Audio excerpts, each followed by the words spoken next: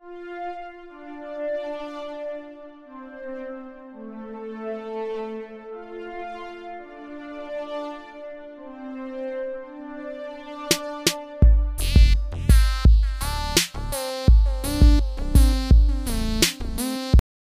everyone, and welcome to a special segment of the SWW show. It is me, AJ. I am here with Paolo, a self-quarantining VR developer.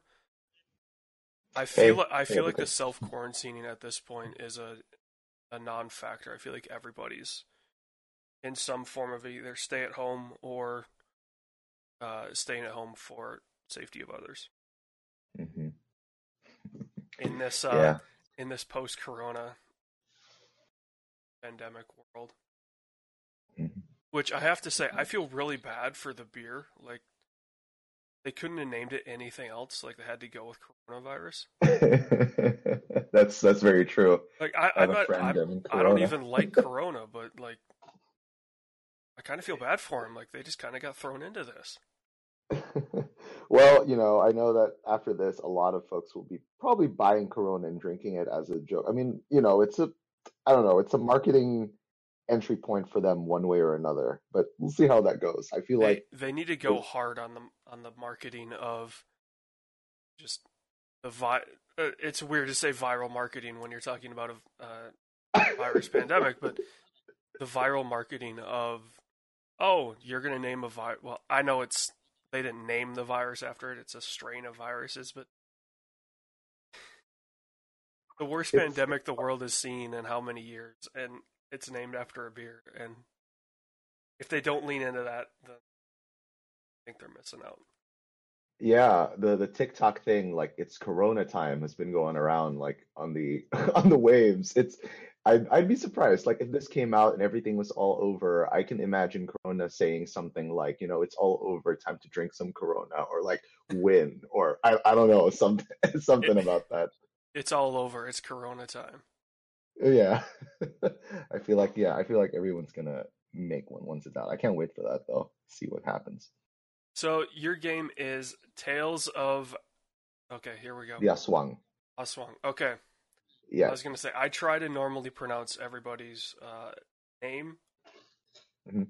Granted, my world languages stop at approximately Central Europe, so Yeah, I'm actually pretty curious how a lot of folks have pronounced it. Like, if I didn't say what it was pronounced, how would you have pronounced I it? would probably go Aswang Oh, or that's Aswang. Like, obviously, so I cheated a little bit. I looked at the Steam page, yeah. saw that it was of a uh, descent that is east of me, far hmm east. So I'm like, it's probably not Wang, as in like European way of hmm reading that. So yeah.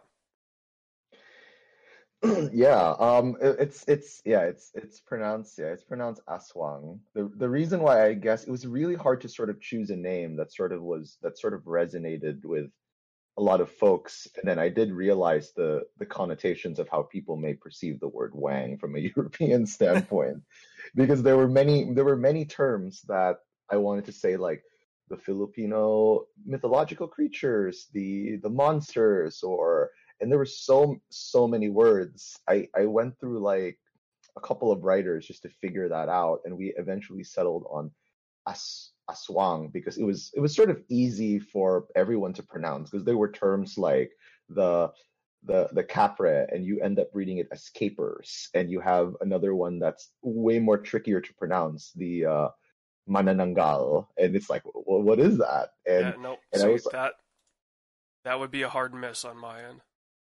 Yeah, so it's usually like trying to figure out like, okay, put some of this and introduce them, and without putting a really different lens on them. So yeah, the VR game is Tales of the Aswang, and it's a game about Filipino mythological creatures. So and the VR experience has you exploring some of the tales, or at least some of the um, how would you say? I forgot the right term for that. It's Like folklore? verbal myth. Yeah, but it's more let me find. It's like a verbal mythology or like it's like oral tradition. There you go. It's oral tradition. I was gonna say So it's I know like Scandinavian it would in English it would hmm translate it into basically nightmares. hmm Um, like the dark tales, effectively, yeah. which Scandinavian dark tales are. Let me hmm tell you, they give Freddy and Jason a run for their money. So, Why? oh, they're just Scandinavian. super dark. Ooh, yeah. A lot of these tales, at least what sort of fascinated me about the tales was that, I mean, I usually just have to give a primer, is that these are from the Philippine Islands. There are over 7,000 islands. Actually, it's actually it's somewhere on the Far East, and it's somewhere around Southeast Asia. It's close to Japan, Korea, China, everywhere. And it's subdivided into three major islands and tiny islands that surround those three major islands. And throughout history, it had relationships with Malaysia, Indonesia, China. It had a lot of trade previously, and then when the whole world was being colonized by Europe and Spain, we got colonized by Spain. And Magellan was the one who had set foot. So the one who discovered around the world, the one Magellan who sailed the Strait of Magellan, was the one who landed in the Philippines. And to give it, really interestingly short, he did take over some of the middle islands and he went all the way up and he was able to sort of, I would say, like the Spaniards had control of the Philippines. Let me see. I'm doing a Google search for this, like 300 years. That's Yeah, yeah, that 898 minus. Yeah, that's a lot actually. 1565. Yeah, 333 years. So they took over. They also sold it to America. Um, there was a period where they sold to America, and the Philippines was basically an American controlled region. And somewhere time during the Commonwealth, they decided that they want to do independence. And yeah, they would their independence, their republic. The whole government system is actually patterned after the United States, but I'm not going to go deep into that. But the interesting thing about that is that the North developed their own stories because of the colonization of Spain. So they developed a lot of Spanish traditions, the religion, and those storytelling. Priests came in. However, some of the southern islands were not entirely controlled by Spain because they could not fight or attack them in any way, but they still said that the whole island was still theirs, that whole area. And throughout the years, one of the things that was pretty prevalent were stories about the spirit, the ground, the earth, and a lot of that with nature. When the Spanish came, the religion basically said those are basically all devils and they're demons. And they tried to change all the stories to fit that story. So a lot of the stories have evolved. However, one of the things that the priests noticed was that the oral tradition was very strong about the belief system of the locals. Like they couldn't get rid of that. And and of course, as the years progressed, this is actually the reason why I actually brought this project was I'm not sure if you're familiar that, a lot of developing countries have this sort of colonial mentality where they consider anything that's coming from a Western source to be far more superior than theirs. So when it was time for them to be independent, there was a decision. Um, let me see. I don't know why I'm blanking out um, on names. Oh, Maximo Ramos, one of the founders of Phoenix Publishing and one of the professors as well in the University of the Philippines, suggested that we should talk about mythological creatures because it informs our own country's culture.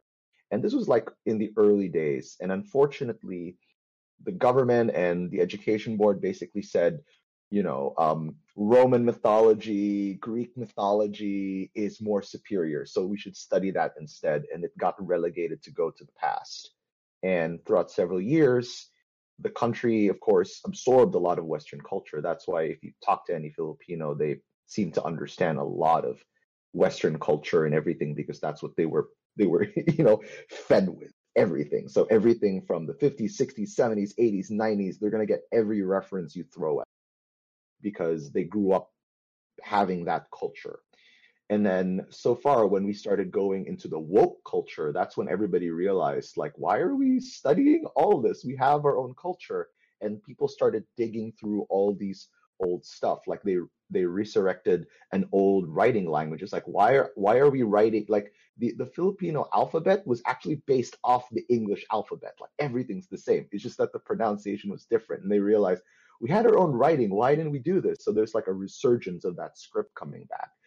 And and what fascinated me when I looked at the stories was like I wanted to do something about this was that I heard about these stories when I was a kid, like don't go out, there's a monster there, there's this and that. And I discovered that these mythological stories were sort of prevalent on every island, that even though you were from the south and you were not completely influenced by Spanish colonial things, but instead had all those Japanese influences because during World War II the Japanese actually occupied the bottom half of the country. There, the stories, the monsters, everybody knows that, and this is before the age of the internet. Like everybody knew what a kapre was, everybody knew what an aswang was, everybody knew what a manananggal. And I thought that was pretty fascinating. It's like, how do these stories traverse from miles away, and how does everybody know about them and what they do? And when there's like an old building, like don't go there, there's a manananggal there, I go some baby everything, and I'm like, "Wow, that's pretty scary." So from that I sort of like dove deep into the reason, like why do these exist. I talked to a lot of anthropologists, writers, uh just locals, indigenous group who've told some of these tales and tried to see like what was sort of the thread that was there. And then I started building an experience that sort of had that story and also something that was based from my own personal experience. So yeah, that's a little bit of that story. Sorry, it was a bit long, but yeah. Oh, no problem. Yeah, it's always fun to see, because I mean, especially when we talk to people from Central Europe or even talk to a couple from Japan, where like the games they're making, they're clearly, even if they have some local flavor to them, they're clearly aimed at a Western, an American, English audience, and so Hmm. they sometimes lose the thing that makes them different. Whereas you're going like, nah, like we're going. This is all it is. This is what makes the Philippines special. It's not, oh, telling these stories in a way that the That's average the very average middle American would. Oh, well, it's the story of da da da from whatever. You're saying that no, this is the story. yeah, because when I was building this when I was building this whole game, there was a lot of conversation that I was having with a lot of folks. They were mostly like, what are you gonna do in the game? It's like, are you gonna shoot them down? And I was like, why do you all say you want to shoot them down? And I started doing some research that yes, there are VR games that involve a lot of the Filipino monsters, but for some reason they involve the same Resident Evil concept. You're in a house, there's a monster, you got to find a way to destroy it. I was like, that's interesting. Okay, that's great.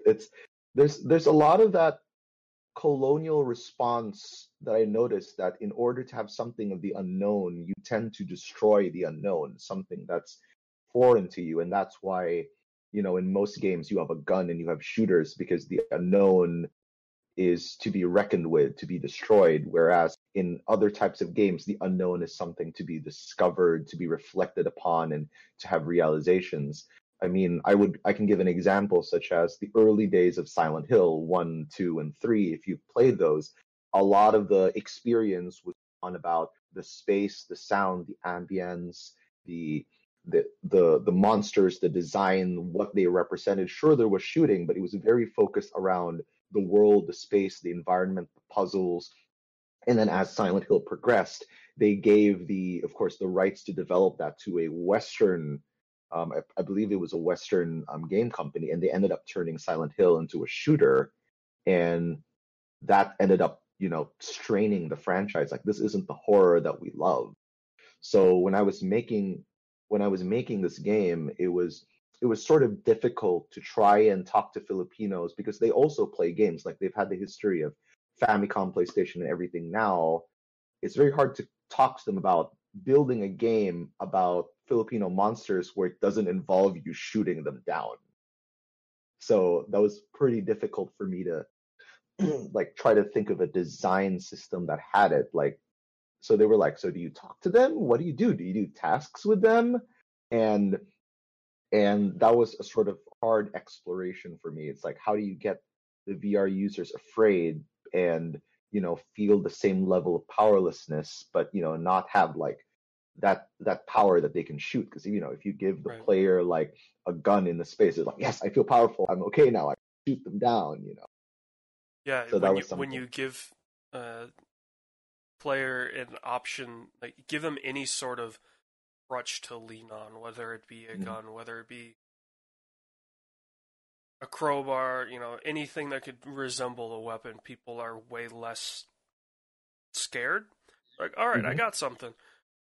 But if you take that away, like I've played a fair share of VR games, anything where you're experiencing a story and you don't have something, like I said, Mhm. something that could be conceived as a weapon, like you're way more interested, way more like you're going to focus on it more because the goal is no longer okay, eliminate the threat, keep moving. It's figure it out, figure out what's going on, deal with it, on. And if that deal with it is just look at it and watch it go away, then well, that's a valid response. Mhm. That's I, very I, true. I do like how you seem to be taking a Lovecraftian approach Oh in yeah, I love the sense that you want like these creatures are a thing in the world. It's not like it's not a Resident Evil or I I can't even think of an example right now where the threat has come in to Mhm. a preset world. Like the creatures are a part of the world. You're not dealing with them because they're I hate the term alien, but an alien threat. Mhm. They're just there. That's a part of life. You just don't go to that part of the world on a dark night because something's there. That's true. I was thinking of Forbidden Siren actually. When you mentioned like the threats there, you don't see it. It's fear. It's the unknown. Do you ever play Siren or the Fatal Frame? I'm just remembering all these old horror games Uh, that I played. no. So, Mike always likes to say that I was an uncultured kid because I didn't watch cartoons as a kid. I didn't get into games until I had a slim PS2 in probably well, it was at least oh 03, Okay. oh 04 maybe. So that was my first foray into games. So I have started to go back as I have time, but I'm also Mhm. realizing that you no longer have time. Like That's true. it's that chart that I always love. It's the three things. It's the kid, they have a lot of time, a lot of energy, no money. Hmm. I'm in the middle where I have no time, money, and like half energy, and then there's the old where you have time, money, but no energy. And I'm like, yeah, I'm feeling that right now. I just have no time to experience older stuff. I totally agree with you. That's where I am right now. It's like, you have to play games because, it's part of your career, and I'm at the point the same with you, like, time working for money, and my energy is like getting really low. And I got to make sure that when I play a game, like, I can't be putting on my game designer lens when I'm playing this game because this is going to be bad. I need to experience this as much as I can because when I play it, it's like, okay, I understand the mechanics. I understand what you're doing here. I know what you're doing. It's pretty obvious. It's like it's and I try to get away from that. So I try to like relax before I play it, but sometimes I can't force it, but just play it. So and I feel like I'm gonna go through that when I'm gonna play the new Resident Evil 3 when it comes out because I need to like see how that horror goes. But for sure. yeah, Siren was a PlayStation 2 game. It was one of the scariest games for me because you had no idea what was going on, and it was a Japanese game that was dubbed by Europeans, which made it really weird to experience because it was really weird. But basically the premise was somebody stumbled on a ritual and the ritual went wrong and now everything's covered in fog and all these zombies came in. However, you as the player have the ability to slight jack, meaning like you can see what the enemies are seeing and they're walking around as zombies. So you have to like find a way to escape, but you have to like see where the enemies are walking and their paths are, and you must not be spotted or to make noise. And the story is told by different people throughout the whole village when the ritual failed. So it's pretty scary because you have no guns. So you may have a gun and you only have like 3 bullets, but the enemies ideally don't die. They just wake back up. So it's pretty horrifying. It's like I need to know what's happening, but it's also terrifying to see what the monsters are seeing as they walk around because when you slight jack into them, you can see what they can do. I will So, say the added horror that you get if you anybody that's making a game out there, if you have a gun in there, have limited ammo. That is the scariest thing in the world. When or you're just when you're in a handicap the gun. firefight, when you're in a firefight, and all of a sudden you run out of bullets and you don't realize it. That happened to me. I was playing RE2, the remake, Yeah. and got into a firefight. Like I had beaten, I was like 2/3 of the way through the game and had done fine. All of a sudden, I ran out of ammo just on like a normal zombie, Hmm. and I'm like, all right, I don't know how I'm going to take this guy down. I have nothing. I have no grenades. My knife is barely there, and I'm either going to have to dodge this guy or hopefully survive a hit and find ammo. And like RE2 really isn't that scary of a game. It Hmm. has its jump scares, but yeah, adding that element of okay, I am now helpless definitely ratchets up any sort of tension. And yeah, there are actually that's true. I've had that experience while playing RE2. The fear was mostly about, your inventory management, like you have resources, limited stuff, and like how do you deal with the scenario? It's more about because the game, like games, when you play them, they exist in your head. So when you're playing something like RE2 and you're walking around like, oh, I got a gun, I'm fine, and then you're like, You're like, oh, I got 3 zombies, fine, shoot, shoot, shoot, great. I'm walking in the park, and you go to the next room, and you're like, there's no ammo here, and then there are like 5 zombies, and then you're like, oh, I'm freaking out. Now where am I gonna go? I need to go there. So it starts to dawn on the player that they have to decide which battles to pick and which ones to fight and which one to move forward to, move from. So, and that's where that fear came from. And I think that was the fear that was created or at least discovered when they designed Resident Evil 4. That because it was purely action based, but the fear was more about management and surviving the scenario, less more about the environment.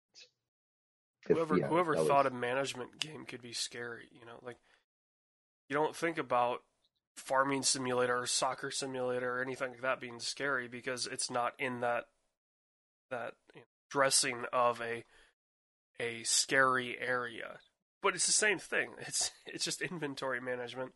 It just happens to be that there's somebody coming at you that's wanting to rip your face off. That's very true. I mean, I can imagine that to a business person, a stock simulator game that's crashing would give them a heart attack. So probably the same as that. Imagine like, oh my God, it's depleting. It's like freak out. So yeah, there's a lot of fear that can happen in a system, especially it's mostly because you've invested time on it and you've made the calculated decisions because games are mostly about making decisions and choices, and if your choices seem to fail, that's what freaks you out because you've realized that your choices were wrong, and you have to realize how can I sort of make newer or better choices as I progress so that this doesn't happen to me again. It's more of like it's a great simulation to experience, failure and success, like learning through failure states. And that's ideally how I perceive games and gamers. That the way I perceive I'm hardcore gamers are gamers who can tolerate frustration, and casual gamers is gamers who cannot tolerate frustration, that they need to be encouraged and supported. That's at least the way I perceive it, because casual games mostly on the phone give a lot of feedback like you did well, here's 5 stars, here's a sound, while hardcore gamers who can tolerate frustration can play games like Darksiders. Sorry, am I saying Neo? Yeah, I'm sorry. I'm like my broadcast really early in the morning. Is that right? Was that right? Darksiders? I'm sorry. I was like, There's Darksiders. I've never played a Darksiders. Dungeon. I know the third one's coming out, but Um, what was it? Dungeon game hard. Oh my god. Like Dungeon Game I'm Hard. freaking. Oh no. Like, yeah. I'm sorry. I'm blanking out right now. Google foo. Oh God, it's like game Neo. Um Similar. I'm like I don't know why it's like my brain's backing out. Like Dungeon Sekiro, there you go. Sekiro Sekiro. games like Sekiro, Dark Souls. There you go. Darksiders, sorry, Dark Souls. There you go. It's like a Dark Soul game. Like how frustrating Dark Soul Oh yeah. ideally is. So gamers are there to go through that frustration. They want to be frustrated and they want to overcome it, because when they do, they feel that sense of fulfillment. And it's not about light shiny things saying congratulations, but it's about that personal self. And that's what I sort of see what hardcore gamers are, and casual gamers are ones that I would want to say they need to be handheld, because they can't tolerate that level of frustration. That's why that's why I feel like a lot of games now, when you start a game and they don't say very easy, easy, normal, it's more like I've played games before and I've not played games before. Hmm. So they know, okay, we know you've tolerated this much of frustration, so we know how to frustrate you enough or not enough. So anyway, I think we went on a tangent from VR, but yeah, it was good. Yeah. I will say it's an interesting time, not only in the world because of what's going on outside, but that with that what's going on keeping people indoors. I think now, in a weird way, especially since Alex just launched, now is the perfect time for VR because there's a big title. There's a title that's getting people to play in VR for potentially the first time. Mm-hmm. So it'll be interesting to see like the success of VR games that are coming out in the near future on the back of Alex, and also will this kind of spur on a second development craze for VR? Because I remember like when the Vive was first coming out, like there was this kind of push to get stuff on it. So it was all the shooters that you can imagine. Mm-hmm. Obviously, what's the first thing that people do in VR? They want to hold a gun. Maybe says something about the American culture, but um, those were very big. And then kind of these experiences when they were there kind of felt half baked because people were trying to figure out how to do stuff in VR. Mm-hmm. That now that's not necessarily a knock against the game. It's it's a new technology. So the first iteration of a new technology is obviously always going to be rough. Look at the first iPhone. Probably wouldn't want to use it today. Mm-hmm. So the first iteration of things is rough. And now that we have the index that is kind of this like not necessarily perfect headset, but as close as you can get right now, it's That's true. it's spurning on, hopefully, people to be like, okay, VR stands a chance. That's true.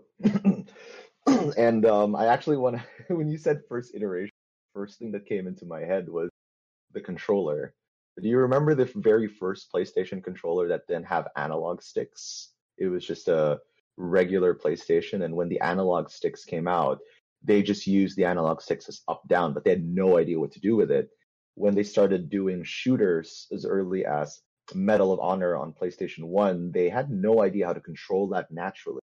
And throughout, several years, there were games that understood that, okay, so the lower right now controls the camera and the top is strafe, and that sort of like solidified first person on consoles.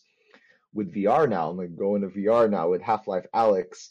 I kind of hope that there will be a resurgence of VR development. I mean, I've been trying to wait for the tools to be available so I can take a look at that. It's it was funny because can I talk about the job industry for VR? If Go is that for it. okay? So early on in the early days when VR came out, there's a lot of hiring that goes on for VR. I remember that because I was applying to some of those jobs, and there was a lot of it that was going around. We just want to do a contractual work because they had no idea where this medium was going to go.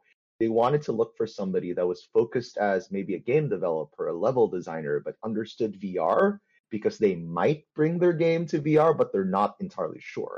So that, and a lot of the conversations sort of like revealed to me that a lot of companies were not ready to invest in this platform. They wanted to explore it, but they didn't want to do a lot of resources onto it. So a lot of the independent developers started making their games. That's why Beat Saber came out and a lot of that was coming out. I had my game demoed early on, I think, to Microsoft when they were still discovering where their platform could go, when they were still having their Connect 2. Like, I was not sure if they wanted to move to VR, but they ended up moving to independent stories. And there was a lot of that was going on, but I hope that there will be a resurgence because they can realize that there is this power in storytelling. When Half-Life Alyx came out, I just like got a headset and I powered through that and I finished it as fast as I can. And it was beautiful. It was so beautiful. The space was immersive. I've seen a lot of folks play around with the head crab in the weirdest way possible. I'm not sure if you've seen that. They there was somebody who'd bring a head crab all around the game. There was somebody who there's like a dead rat that you can find in a trash bin. I'm not sure if you've seen this. They would carry the rat around the whole game, and they would like say hello to my friend, how are you, and just like make really really funny videos with it. I was like, oh, hilarious. This is No, beautiful. the main thing I've seen from Alex is the teachers using the markers Oh yeah, that was really good. to teach lessons. So there's the one of the math teacher that's kind of made it big, but I've seen others. Yeah, I've seen that too. I was surprised about the marker. Pretty pretty accurate because when I was trying markers initially on the lab, it wasn't pretty straightforward, but when I was using this in Alex, they got the haptic feedback just right so you could control the marker as you move. And I think that was very beautiful. So yeah, I do hope there will be a resurgence. And it Half-Life Alex has also made us decide to, I wouldn't really say change the game, but sort of rethink and focus our attention to gameplay designs that we were sort of still figuring out and guessing that we want to do this. We're not sure if it works, but because we saw them work in Half-Life Alyx, we realized that we want to focus our attention to those mechanics more. So we went ahead and just like change some of the experiences so that we know that it's going to be better for the player. It's I guess it's that Half-Life Alyx was tried and true. Like all the mechanics there are stuff that they've tested for several years, and Valve realized that this is a good mechanic. People love it in playtesting. People love it, so we'll release it to the public. And because you have those mechanics and systems that Valve has playtested, developers can latch onto that and build games out of those systems. So that's what Yeah, I'm looking forward to. this is another iteration of Valve took a leap, and it seems to have paid off. I'm happy. Yeah. I've never been happy. I've been waiting for this 13 years.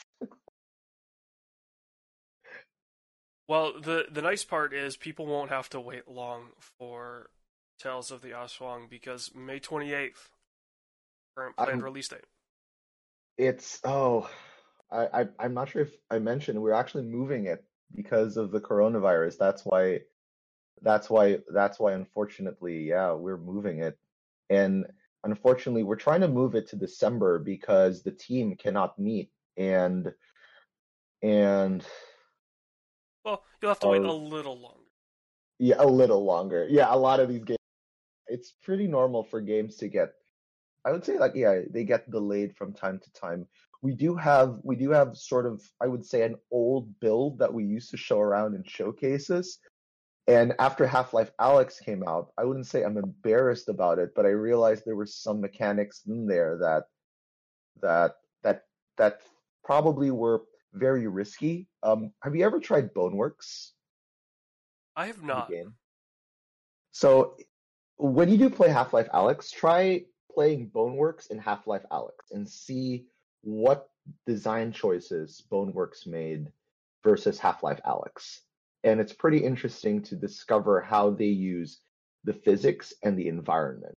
Boneworks uses physics 100%.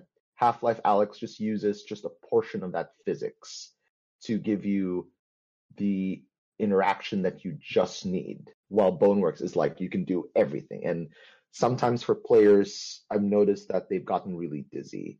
So that's some of the thing about when you're developing things for VR, it's making those design choices about should we incorporate this physics ability to the player or do we take it away from them?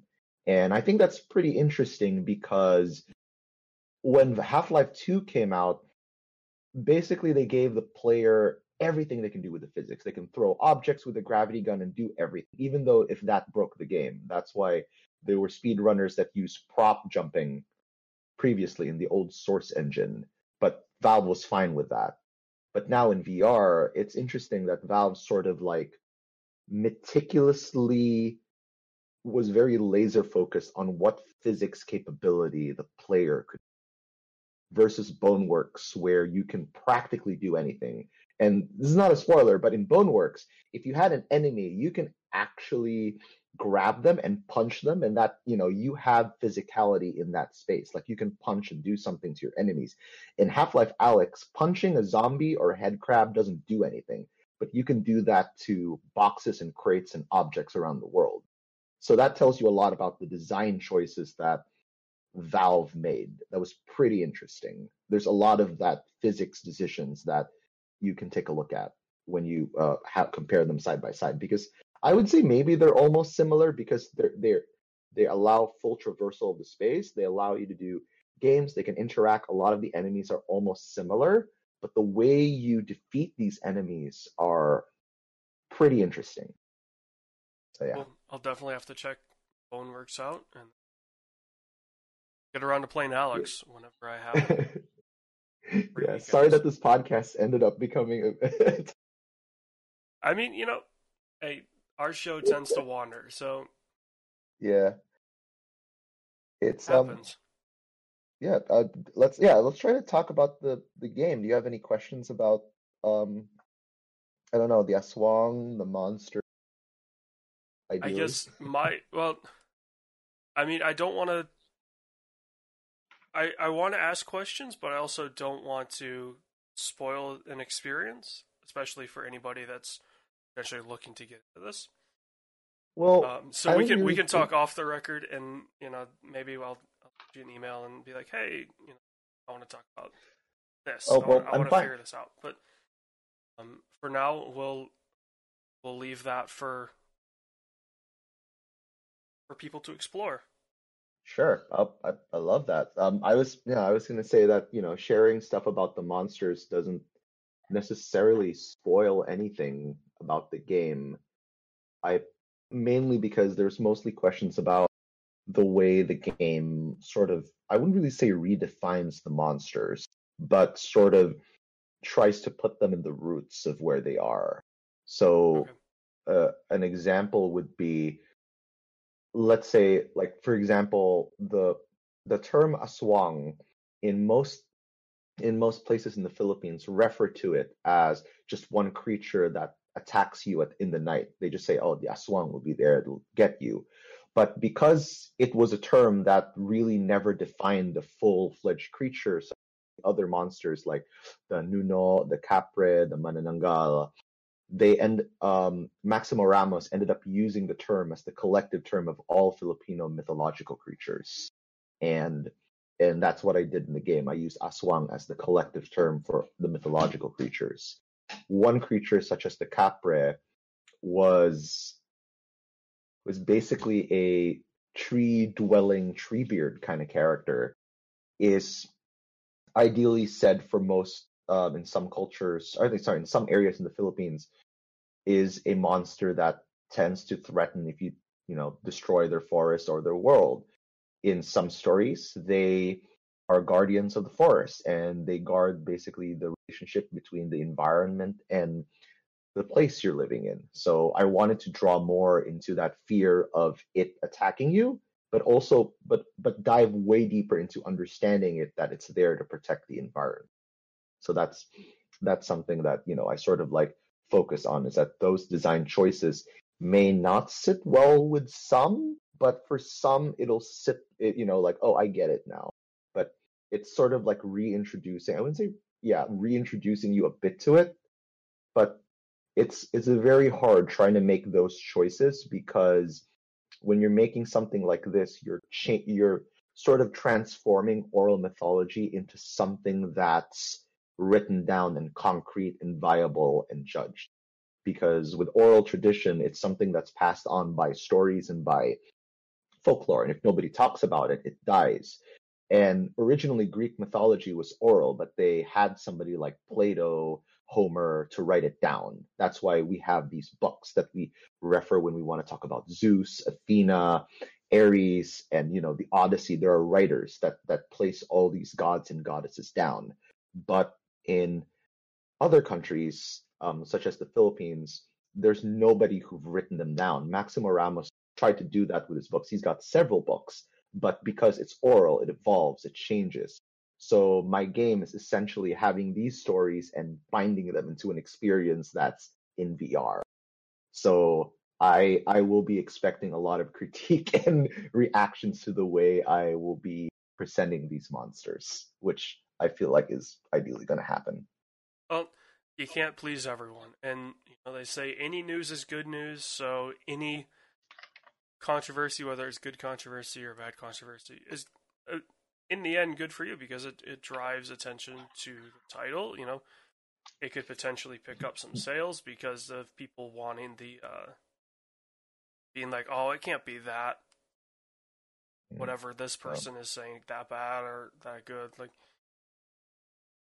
and then that's book them in, and Yeah, there you thanks for go. that, AJ. Yeah, Yeah, that's true. It's very, I mean, it's normal, pretty hard to yeah. please gamers I these mean, days. it's hard to please everyone. I mean, if you made a game that pleased everyone, it'd turn out to be like a pretty boring version of Call of Duty, I would assume. Like if you made a game that appealed to everyone, it would like it'd be a boring Call of Duty that had driving and soccer in it, I guess. But Just like get all the elements that yep. everybody put it all together and see what happens. Yeah, Well, I I'll tell know. you what, man. It's been really good to talk to you. Oh yeah, We will same here. definitely talk to you after it comes out. Granted, it'll be a little bit later, but I think Yep. in this instance, especially with the pandemic going on, Mm-hmm. people are being a lot more uh, accepting of delays, Mm-hmm. or understanding. Like, oh, like we understand, like you can't work and you Mm-hmm. can't do stuff. Like people aren't. You don't see the the pitchforks coming out when a delay is announced. So you should be fine, right? Like, people are accepting right now. In 6 months, hopefully it's the same way. That's true. Well, I'm having my fingers crossed. I have a couple of games to play and see how that goes, but keep you posted. And once we have something up, I think I'm talking to the team and see if we can release like a demo level, just one space to see how that Sure. goes. But I'll let you know how that goes. Awesome. Yeah. Thanks so much, AJ, for this time and this opportunity to share. I wish you well in this COVID-19 situation, and I hope we can all play a lot of games and be safe. Stay indoors, everybody. Wash your hands. Yeah. Wash your hands. Stay inside. Stay at home. If you're sick, don't go. Well, I hate to say don't go outside because that would ruin your life, but just don't interact with.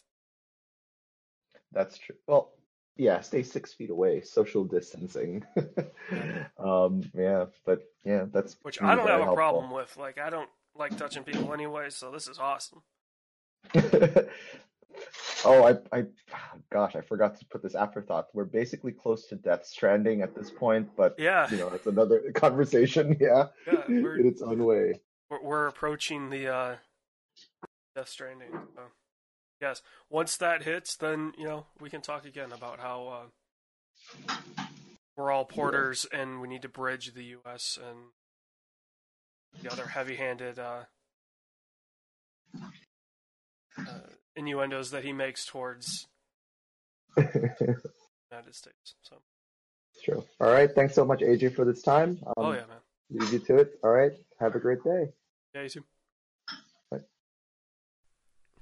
Hello, everyone, and welcome to a special, as I'm calling these, the Corona interviews, because we're all independently in some form of lockdown, or social distancing, or something going on in that fun, crazy world.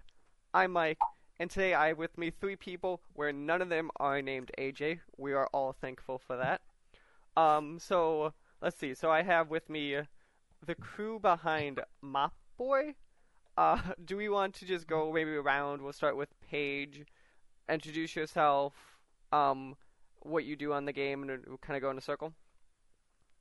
Sure. My name is Paige, and I'm a recent graduate from Georgia Tech, and I am a programmer for Mopboy, and I also make and some sound effects too. And yeah. Nice. Jordan, would you like to go next? Okay. My name is Jordan Eggleston. I am the animator for the game, or like the lead animator. I do a lot of the Mops animations when he's downstairs. And we are all graduated from Georgia Tech recently. But I'm personally just really gunning for animation and trying to make that like my permanent thing. Nice. And Charleston, I hope I said that right. Yeah, that's right. So I handle a lot of the background art and also some of the upstairs like character sprite stuff. And along with that, I do some of the music. And yeah, another thing is like that I want to throw in there is that we each handle the different social medias. So like it's crazy like making this how much we had to realize that like social media is a big part of having a studio and shit, but I also do Instagram, Jordan does Twitter, and then Paige does Tumblr. So that's just like some other shit, just some insider shit. Wait, so maybe I'm going to start with that one then. Because that to me is very interesting that instead of like one of you being like, you're the social media person, each of you are like, this is my domain. Yeah, it's fun. Maybe one of you could talk about this who had this idea, because I'm very curious, even logistically, how that works. Because to me, like, a marketing campaign usually is from one person or, like, a very coordinated team, because that way it's a single message. Yeah. Well, I mean, so originally it was like we would have, like, we all just kind of work together to kind of make all of them work. But we just felt like if we all specialized on one of them, then we could bring our own personality to each of them. And then we could have cool things like takeovers where like maybe I'll switch up and start doing the Tumblr for a day or something. And like, you know, people can really get to know, you know, each of us kind of through that.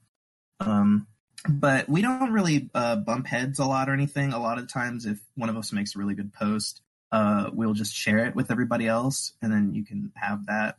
But it also just makes sure we're not spreading ourselves too thin or, you know, trying to make sure that we represent the best possible version of us at all times. It's like our own different ideas of what the best possible version of us is. That's very. It's just it on paper. It's just very interesting to me, just because logistically, and maybe because you are the lucky case of all of you, just kind of have a central vision that works really well. But like, I could so see it go wrong so quickly. Mm-hmm. Yeah. Pretty good so far. We've been very lucky. Nice. So, how about we start with? I'm gonna say, Paige. You want to give us maybe the elevator pitch of what is Mop Boy?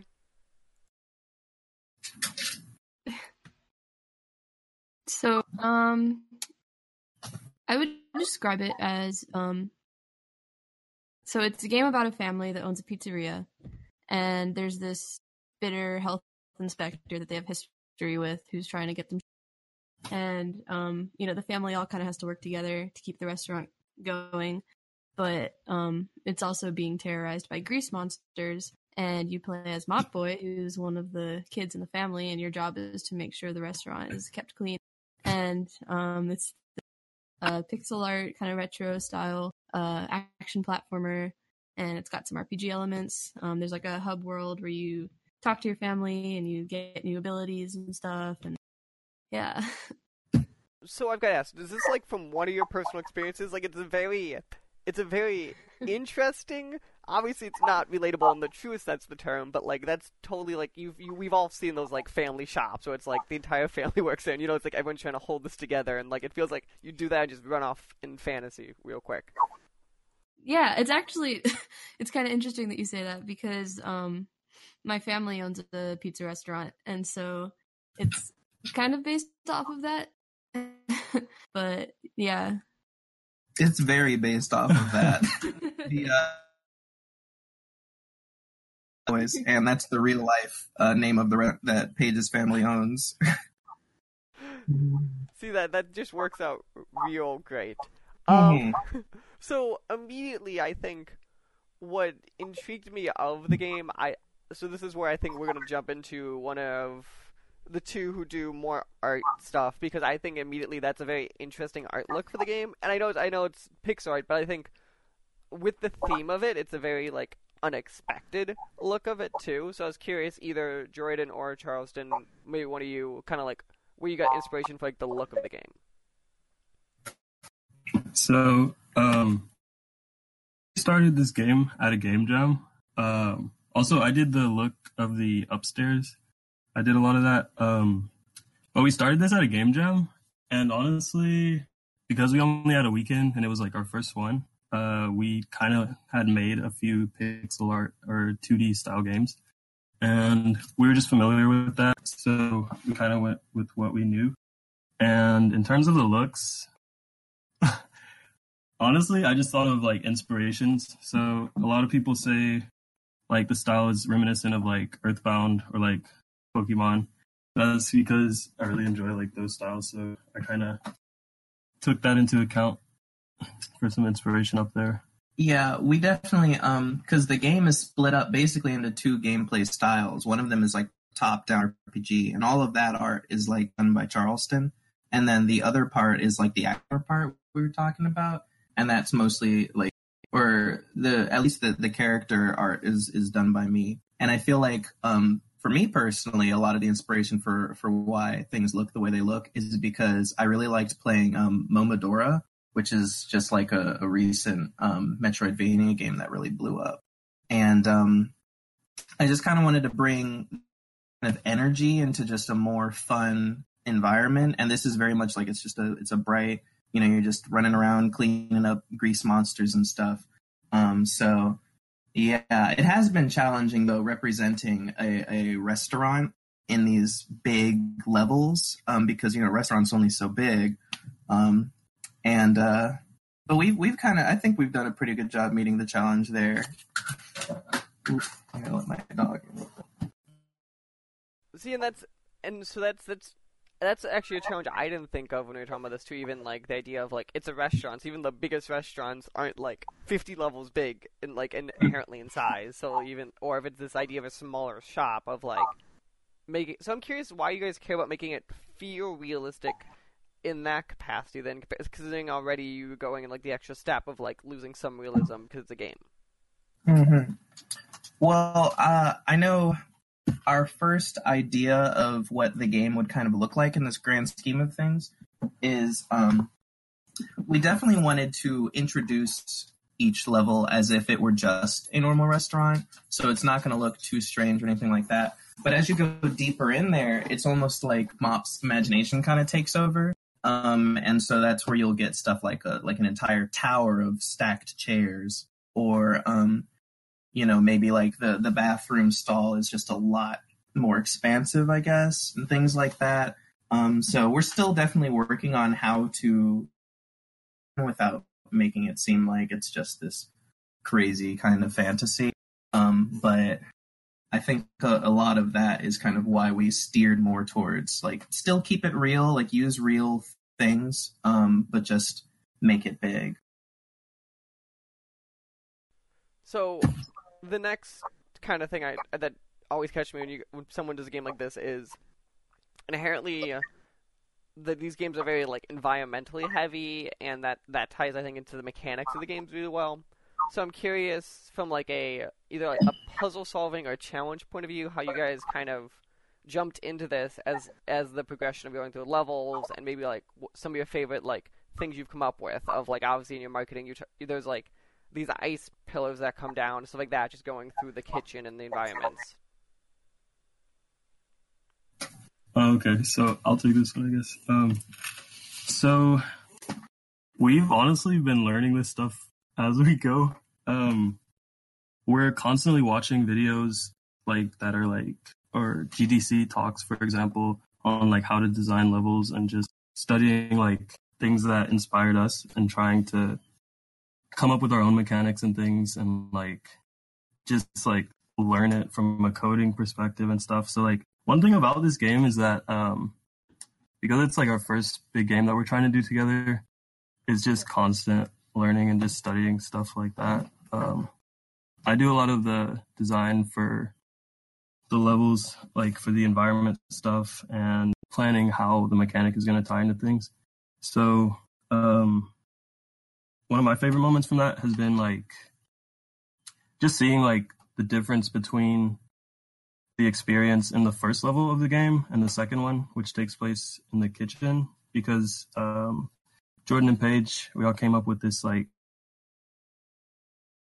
and seeing that come to life and then like implementing it in a fun way was like really cool, because it showed that we were really like growing and learning. So we're hoping it gets better from here. So I'm curious then, since obviously you guys are saying you're learning on the fly for a lot of this, is there anything immediately that you thought would be super simple and you're like, oh, this was a pain in the butt? I feel like every time we put a new enemy in the game, that's a hassle. I was very surprised by how the opposite was true of the boss. That was much easier to do, like initially, than I anticipated. Now we're still, there's still bugs and we're still ironing those out. But yeah, I'd say probably like things that move and jump around a lot. You figure that they kind of follow the same model as Mop, but they kind of have a mind of their own sometimes. Like they'll do some really weird stuff, and we just have to figure out why. Maybe let's back a second. You guys use, what tool are you guys using this? Unity, I assumed? Yes. Okay.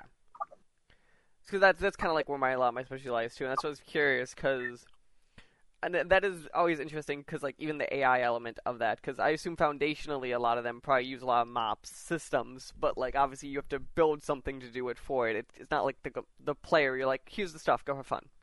Mm-hmm. Yeah. Interesting. Okay.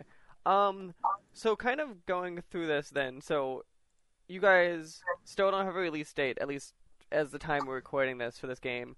So I'm curious how you guys feel so far, maybe, of the cycle as it's your first big game together, and if there's any other like fun things that like we haven't talked about that you guys are really proud of in the game.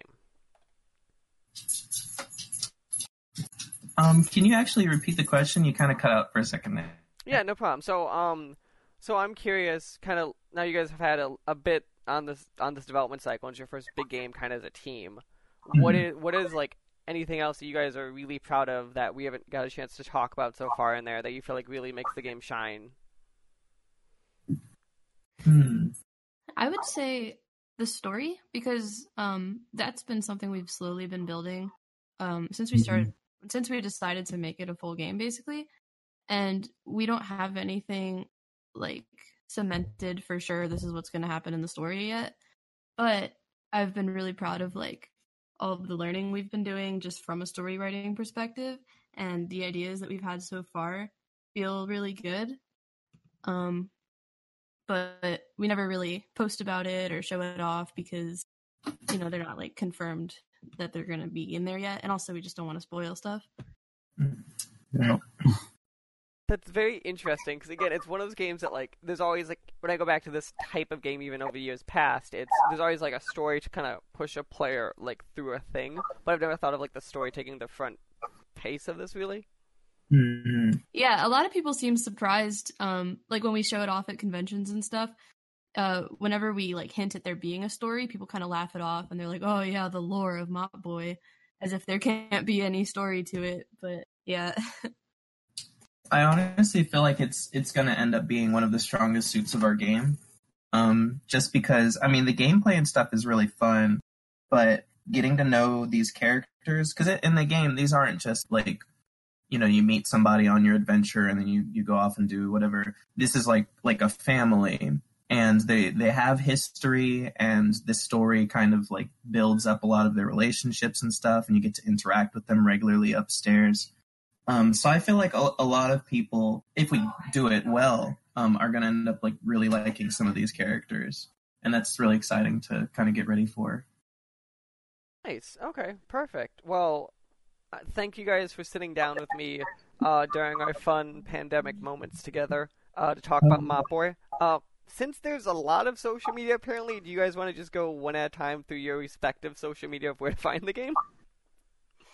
So if you just search like at Mop Boy Game, it should come up on everything. Oh yeah, it's true. So at Mop Boy Game on respective social media, and then it's mopboygame.com. Yes. And then still TBD on our fun release date? Yeah. Okay. Especially with this coronavirus. But We'll try to use it to build. Yeah, we're going pretty hard with what we've got. But yeah, that's Tumblr, Twitter, and Instagram. All of them, Mop Boy Game. As we close this off, for the record, you guys continuing the trend of everyone just slowly dropping Facebook off their social media ideas for video games. Like everyone I talk to, it's like be like half the people on Facebook. Now we're down to like a third of the quarter. Most people just like it's not worth it. It's not. Maybe if we add a fourth member, we'll have them. I was about to say. Do that. That'd be like the intern's job. You like go do the Facebook part. Yeah. Perfect. Well, thanks guys, and enjoy the rest of your day. Thank you for having us. Yep. Hello, everyone, and welcome to as I'm calling these, the Corona editions of the SWW show. Because in some capacity, all of us are in some form of isolation now.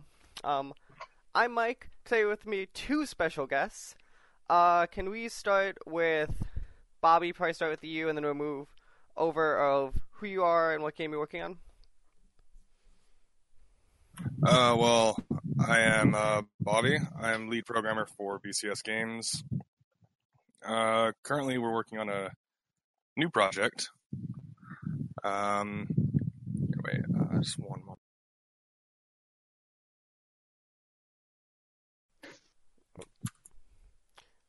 Well, as that's happening, can the other one of us who's with us introduce themselves too? Hey, I'm Alex. I am the lead game designer, and project manager for BCS Games. And yes, Bobby, we can talk about our upcoming game as well. So yeah, but as you probably know, I mean, we thought this podcast could be about Cranky Cannon, which is one of our older games that we released on Steam. But yeah, we're happy to talk about whatever we're working on as well. Perfect. So, Yeah, we'll get to that then first. So we're pretty flexible. So first, yeah. So the reason I brought you guys on here was actually to Cranky Cannon, but obviously, if you have more to talk about, we could always talk about more. So I have to ask the initial question, just because you guys are like 3 people on your team. So what is to you guys the difference between a lead developer and a project manager? Because on a team that size, to me, they should be a very similar role. Well, pretty much. Well, we all, especially for Cranky Cannon, I mean, we all put down lines of code like no other. We're all wearing different hats, but it's always important that at least one of us basically kind of keeps the ball rolling. We have timelines and deadlines and whatnot, because I think that's really important with any game. It's just sometimes when you're so into the code, you kind of forget about, okay, well, is this 100% necessary, what you're working on? You always have fears of feature creep, That's a pretty common thing in the industry. And it's very important to always keep an entire timeline nice and organized, and everybody has their, respective tasks. To you, then, that would mean, like, project managers more akin to the producer, then? Was what you're saying in this capacity? Yes. Okay. Correct. I mean, a producer is a manager. That is true. It's just more, I was curious, because it's obviously a team of this size. It's like, obviously, you guys, each of you are wearing 20 hats on any given day, so I was very curious of, like, how do you really separate? Because I always had problems on these small teams. It's like, when there's 2 or 3 of you, you're like, he does a lot of things, I do a lot of things, just some stuff he does better than me. Is how that works out? Exactly, yeah. I mean, we also work with some independent contractors as well, so they have to be managed as well. So. Okay, fair enough. How about a good way to start is, Bobby, do you want to give us the elevator pitch of Cranky Cannon?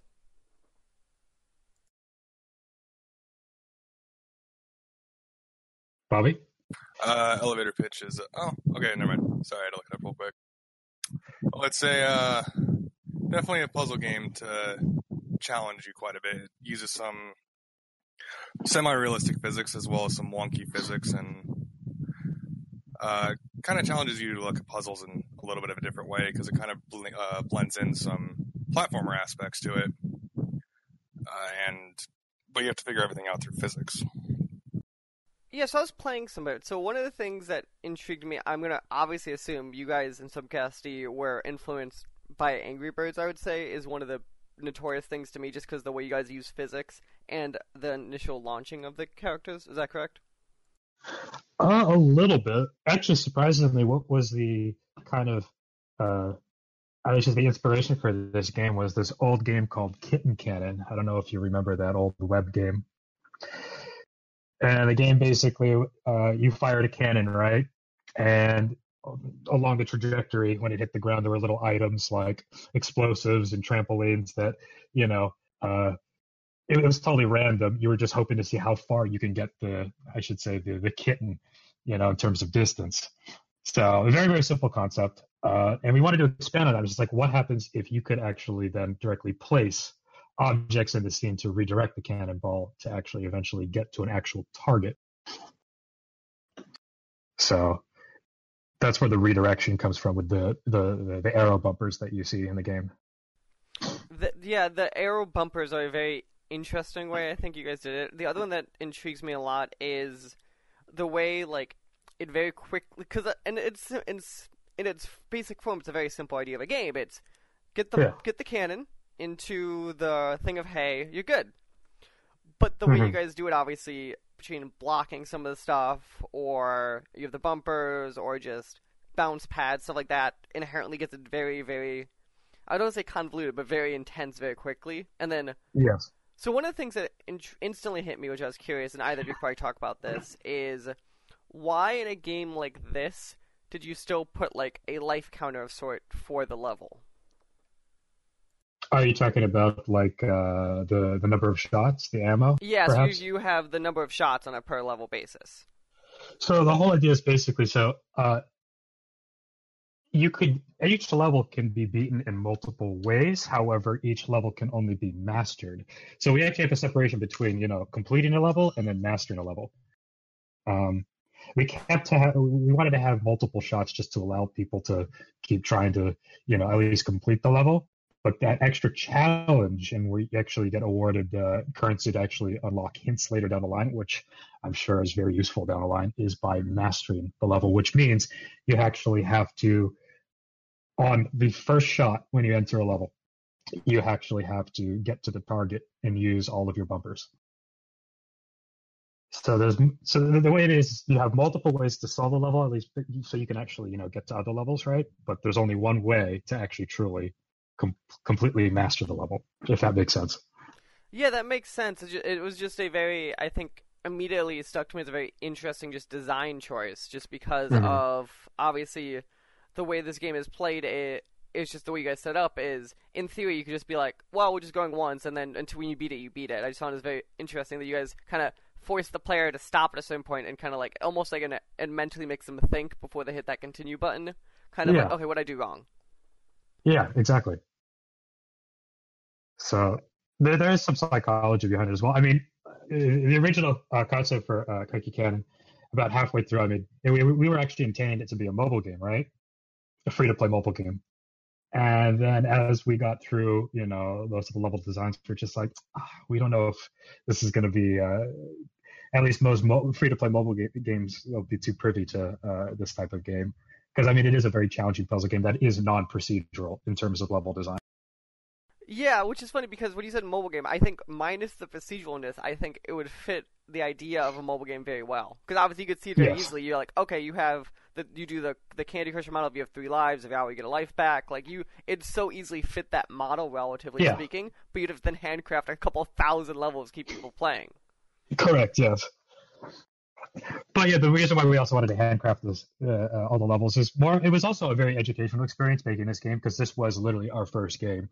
None of us actually come from any type of game development specific backgrounds, especially general dev, web dev, and whatnot. And so this was very experimental. We wanted to see if the 3 of us could actually take a concept and literally roll with it and actually ship.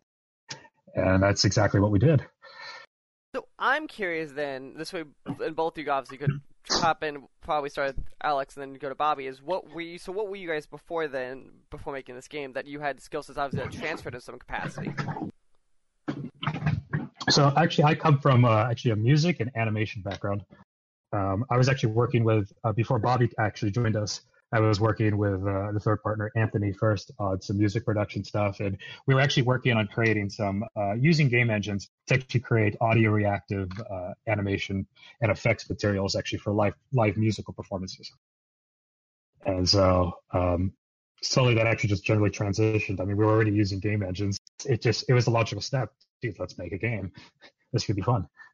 Nice. And what about you, Bobby? Were you doing something similar, or? Well, before all of this, I'd gone to college and gotten a degree, bachelor's computer science. But my focus was on security, data management, database work, and data structures and whatnot. And a lot of that doesn't quite transfer over to game design. When you're working with things like a database versus live engine and everything, there's quite a few differences. And then worked as a mechanic for a while, which surprisingly brought in a lot of useful things and knowledge into game design. So I've got to ask the obvious question: how does a mechanic transfer into game design in that way really well? Well, when you take something, when you're looking at games and everything, and you're looking for inspiration in a game, if you just try to start to create a game from nothing, you're not going to really get anywhere without first trying to dissect a system and understanding how everything interacts, whether it's being, a character inventory system and how that inventory system carries over to the weapon, and then how that weapon carries over to actually being used by the player. And with cars and everything, when you take them apart and put them back together, it really helps kind of figure out what that type of thinking is, but of being able to take something apart and put it back together from the ground up. Interesting. Okay. So it makes sense when you say it out loud. Just in the immediacy, I'm like, that's a very interesting thing. One A to B right there. So okay. So then obviously, so you guys worked on this then, and you guys. So what is probably? We'll start with you, Bobby, and then we'll jump to Alex. What is like the first thing kind of going through making this first game that you guys completely like thought would be easy and it was a pain in the butt?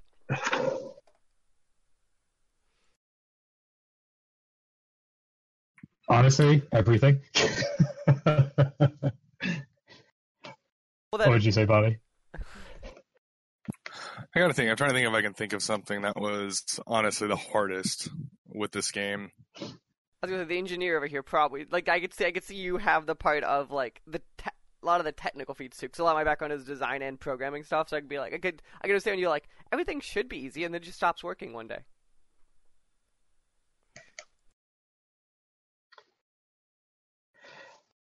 I think basically I would say, going along with the whole, what Bobby was talking about, how being a mechanic actually does transfer over very well to, be able to break things down and then rebuild them. Literally just how specific and how well thought out every single mechanic has to be implemented. I think initially when you get into game development, you don't really think about just how much thought has to go into something as as something as minute as perhaps, okay, what is the initial velocity of a projectile, right? But that is it's an incredibly important factor and variable in the game.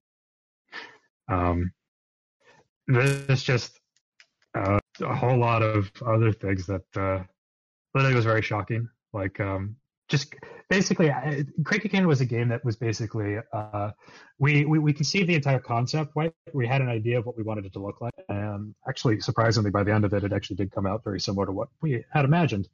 But that was almost actually a pretty magical moment because literally we were just constantly just trying to move forward and approach problems as they arose, and then tackled those problems head on. And I can remember one of them was trying to create that hint system, right? Dealing with post-processing effects and writing custom shaders for that. That was, that took us probably a good couple of weeks to do. To try to figure that out. Writing in, I think that was sorry about that. That was probably the most difficult piece was the whole post-processing system that had to be integrated with the hint system. To get it to look and feel the way that it does was very challenging. Yeah, I've always said with post-processing, I feel like there's always the argument of it's one of those things, when you have no job before, you're like, this is black magic, and then the first two times you do it, you're still convinced it's black magic, and then eventually you're like, this is controllable magic. That's kind of how I look at it. It becomes practical voodoo. I think the most challenging aspect with the post-processing in Cranky Cannon had to do with the fact that it didn't actually use Unity's post-processing stack whatsoever. It was a manually scripted post-processing system that would basically blit an LUT over the screen texture and then through Unity's low-level graphics library manually render all the objects that had to be then rendered over something that was already transparent but had to be rendered as not so much, and still getting everything else that was behind all of that to then not render, even if the shader and the GPU and everything was saying, oh, hey, this object in the background, it's transparent. It's supposed to be, it's over the post-processing. It's the same render layer and everything. And so getting everything to be cohesive and look clean was very difficult. So I've got to ask immediately, why do you do that to yourself and not just use Unity out of the box? Because it wasn't able to do it. There wasn't a way to get an LUT shader with Unity's post-processing to work that way at the time. And to also make it performant on a mobile platform. At least that was the initial concept. Obviously, totally fine for a desktop. But like I said, we initially conceived this idea as being a mobile game. So obviously, optimization was a very important factor. It's kind of like a weird opposite negative you guys had of you really cared about processing, and then at the end of the day, you're like, oh, we didn't have to care to that extent, at least. Yeah. Well, we certainly learned a lot. Okay, nice. So now, obviously, you guys teased us in the beginning. You're working on a new project, you said? Yeah. Actually, Bobby, you want to handle this? Yeah, I can talk about it a little bit, let you talk about it. But the current game we're working on is going to be called Feudal Doodle, most likely. the idea behind it is it's going to be kind of like a horde wave defense kind of game. But And this is a mobile game, by the way. So just to add, this mobile game. But the way you're going to be able to use your weapons and everything like that you're going to be given is by drawing the path that you want to be able to basically fire like a ballista or something around. And your shot that you fire is going to follow the path that you draw with your finger. And over time, all of these paths that you draw are going to still continue to kind of stay on the screen really faded. And you'll be able to kind of see everything that you've drawn over time as each wave or each day or whatever, or round progresses, or each level progresses, kind of a thing. Interesting. So what was the inspiration for doing a game like that?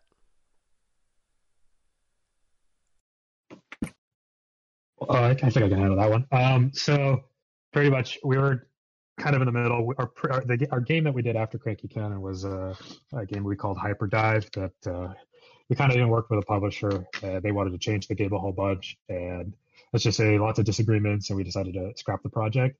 And so we were looking for a new project and trying to come up with a new idea. And it was taking a little longer just to come up with some imaginative new concepts. And basically, I'm sitting there at the whiteboard and I'm thinking, trying to take notes. I'm just like, we're doing all these random sketches of, what we're thinking about. I'm just like, wait, what if we actually use this as basically as an aesthetic? So it's interesting. So basically, Feudal Doodle actually came out of out of more of a aesthetic or art style idea. And then from the art style, we're like, oh, this is how we can gamify it. It was totally backwards. That is, you say it's backwards, but there's a shocking amount of games where it's like, here's this one thing, we have to build a game around this. And it could be as simple as here's the art style. Yeah. I mean, that literally was the launching platform, the springboard that said, oh man, this is, after that one moment, it took us literally one day to literally just fill out this, we have this big whiteboard in the office, 7-foot whiteboard, and that thing was just densely packed with the entire concept for the entire game. But it just takes, just that one little, that seed of an idea. Nice. Is there a timeline on this game then, or anything along those lines? Well, obviously, there's a very, very different, very, very big difference in the way you approach, games to be supported on platforms like Steam versus, entering the highly volatile mobile market. So for the mobile market, it's very important that you're constantly market testing mechanics of the game and whatnot to just make sure you're on the right path, because, UA is insanely expensive on mobile compared to even Steam. I mean, it's literally all about user numbers, especially free to play. I mean, it comes down to the advertising budget, and obviously as a small indie studio, we have to be very, very careful as to how we apply our UA budget. So we're hoping to actually launch a quick little, hopefully by this Friday, a quick little mobile market test, just running some ads and whatnot, trying to just see what our CPI and our retention rates, just day 1, day 3, what for now. Interesting. Okay, so it's one of those games that like you're gonna do the very mobile thing of like, here's our continual soft launches until you feel it's in the state you want it to be. Then correct. Before then, you actually just start pumping money into advertising. No. The correct answer is you just pump all of your budget immediately in the mobile market and just scream what happened. Yeah, right. I always find it interesting because I think it was Bethesda talked about it with Fallout Shelter. Is they tried to do originally the console approach, and then they learned, they go no, and then like because they worked with the mobile team, they're like, no, this is how you do it. And I've always found it fascinating, the differences in the way that like just pure mobile games have to be marketed, or have to be because we think of games, even with early access, you think of it as, okay, here is our launch date for early access, and here's our launch date, and the in between matter, but like we really focus on those dates. Where mobile's like, I don't care what day of the week it is. Yeah, it doesn't matter actually. Although, I mean, most of the time when you're doing market testing, you generally want to launch them on Friday for the weekends, because you always get an uptick of mobile players on the weekend. That's how it works. So you have a much more accurate depiction of, getting those retention rates and the CPI. Because honestly, advertising on the weekend actually can actually end up being actually most expensive, and there's a reason for that. See, that's why now is the best time, because everyone's stuck being really bored to launch something. I know, right? Perfect. Okay. Well, thanks, guys, for sitting down with me. So, if one of you want to walk through all of the fun stuff of where do we find Cranky Cannon, where do we find your new game coming up, and all that fun stuff. Oh, so Cranky Cannon is currently available on Steam. Just search Cranky Cannon and it should pop up, or the first result. And then Feudal Doodle, we're hoping to actually have our full release probably in about 2.5 months or so down the line, with small little market tests. So if you're constantly searching Feudal Doodle in the App Store, we're just gonna be testing just on iOS right now. You might see it pop up, when we do those small little market tests just for no more than 200 to 300 users, But yeah, 2 months out. So expect it probably around May. Be the most accurate launch timeline. Then all of this, I assume, would be on the bcsgames.com website eventually? Yes, it will be there. So it'll be a nice convenient link for you to find directly on its dedicated webpage. Perfect. Well, thanks, guys, for joining me for this discussion about canning and the soon-to-be... Let's make it right. Is that Feudal Doodle? Feudal Doodle, yeah. I'm going to botch that the entire time. But again, well, thanks, Mike, for having us on. We really appreciate it. Yeah, thank you. Yeah, no problem. And again, thanks, guys. Enjoy the rest of your evening. And everyone out there, stay safe.